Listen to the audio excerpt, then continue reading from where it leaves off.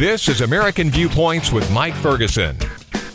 It was supposed to be the war to end all wars. Well, as we all know, it didn't end all wars, but it did shape our entire world and especially our culture and economy and our politics here in the United States. Yeah, World War I affects how we live today. I'm Mike Ferguson. Thank you for staying with us here on American Viewpoints. Joining me now is the president and CEO of the National World War I Museum and Memorial, Dr. Matthew Naylor. Matt, thank you so much for the time today. Yeah, happy to be with you. I am a self-professed history nerd. What's unique about the World War I Museum is that there really aren't many efforts to preserve and continue that history and that discussion around the country. Right. Well, in fact, we're really unique in many ways. We're the only institution like this in the United States. And then globally, we're very different than others because we tell the story of all of those who are involved. Whereas other countries, their museums focus on just their country. We certainly tell the American story, but we tell a much bigger story. And so it's a really compelling museum. And it is. And I've been to it a number of times, especially all the years I lived in Kansas City. And a lot of people may be surprised that something like this is in the heartland of the country. It's not in New York City or any place like that. I like to think that it represents the very best of the American heartland. It was an initiative really crowdsourced funding right from the very beginning. Whereas in other countries, it's top down. The federal government or the state government decide that they need to have a national museum. Here it was the people of Kansas City and the region who, from the bottom up,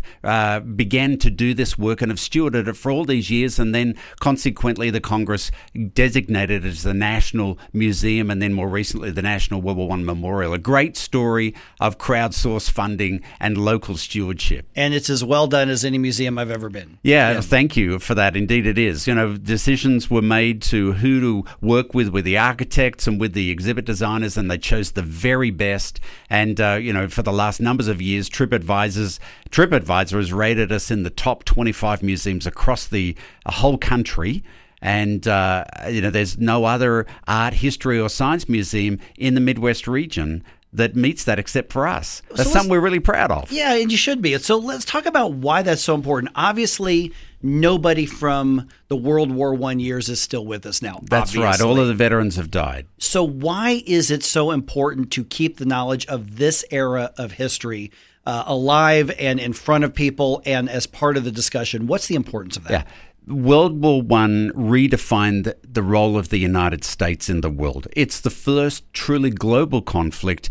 People from all inhabited continents and from islands all across the world were swept up into this founding catastrophe of the 20th century. You can't think of the American century without understanding that really it began with the US entering into World War I, moved from an isolationist country and really brought it out on the world stage, from which it then became a superpower, military, economic superpower.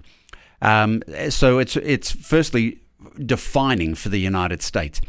It's been said that history doesn't repeat itself, but it often rhymes. And so there's great value in us reflecting on the circumstances around World War I and its aftermath in order for us to make better decisions for the world today. I am convinced that in this country we teach history all wrong. We teach location, name, date, match the 2 or 3, and it's just a resuscitation of facts. What is it we should be doing, not just with the history of World War I, but when we look into history, what should we be doing better with historical information? One of the things that we do at the National World War I Museum and Memorial in our really extensive community outreach, last year we served more than 14 million students across the country. So here from the heartland, this National Museum is really doing tremendous work, is that we really focus around the big themes. And that really resonates with people. When we talk about the impact of World War I, for example, on medicine or on civil rights, on women's rights, on the evolution of technologies, on the independence movements and how people work toward democratic expressions, when we're able to treat it like that, it seems to me that there's much more deeper connection than to people's experience today. One of the things that we do is talk about the enduring impact of the war, the way in which we continue to live in the war's shadow. And by building those parallels between what happened 100 years ago and how we can use that to shape our experience. It really helps people find history a useful tool for their own experience. In so many other areas, sports comes to mind, movies come to mind, music comes to mind.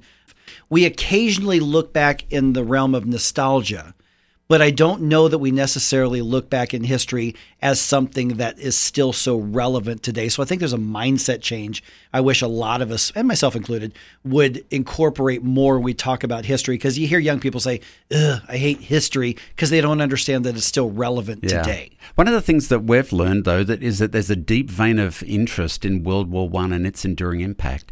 In the last 5 years, the visitors to the National World War I Museum and Memorial has increased by 65%. Wow. And even this year, in 2019, we're running ahead year to date against 18. So that trend continues.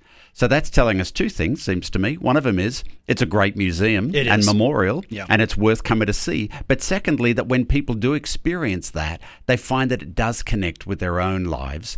And so there's a reason then to come back or to invite their friends. Now, you're not just, your focus obviously is World War I, but you have some upcoming projects with regarding the Vietnam War as well. We do. The Vietnam conflict. Indeed. Later this year, we're opening an exhibition called Vietnam War 1945-1975 that really tells the story of this profound international event. And we're also drawing the linkage between World War I. As Vietnam War is, in many respects, is an outgrowth of decisions made and experiences around what happened in World War I. A couple of examples of that. About 100,000 Vietnamese were in France during the war. Vietnam was Indochina. It was a French colony during that period.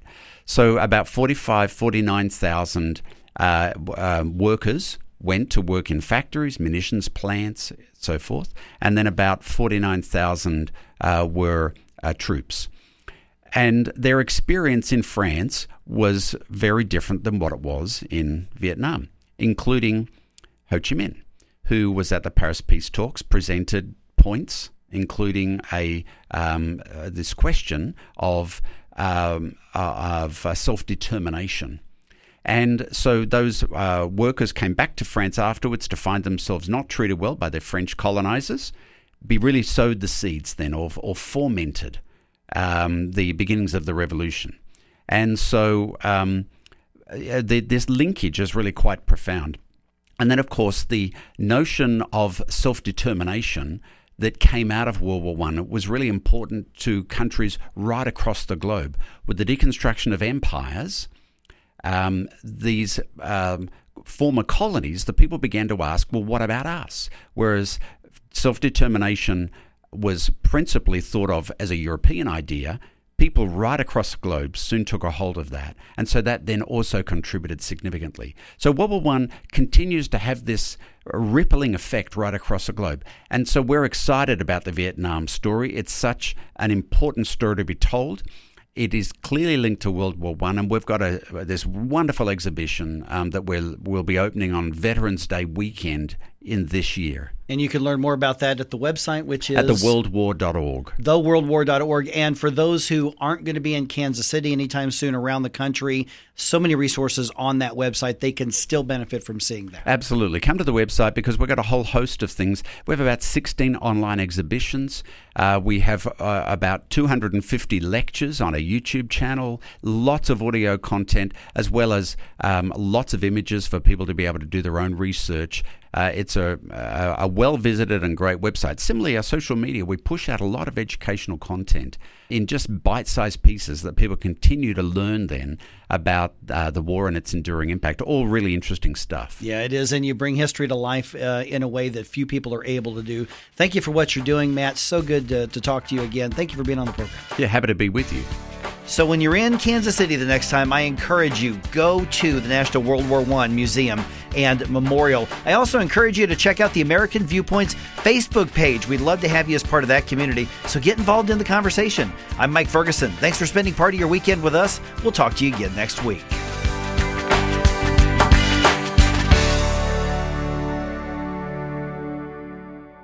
It may be hard to believe, but people just like you are already saving money. FeedThePig.org makes it easy. Their simple savings plan teaches you how to start saving without going overboard. So you don't need to start foraging wild berries. I was skeptical, but these are actually pretty good.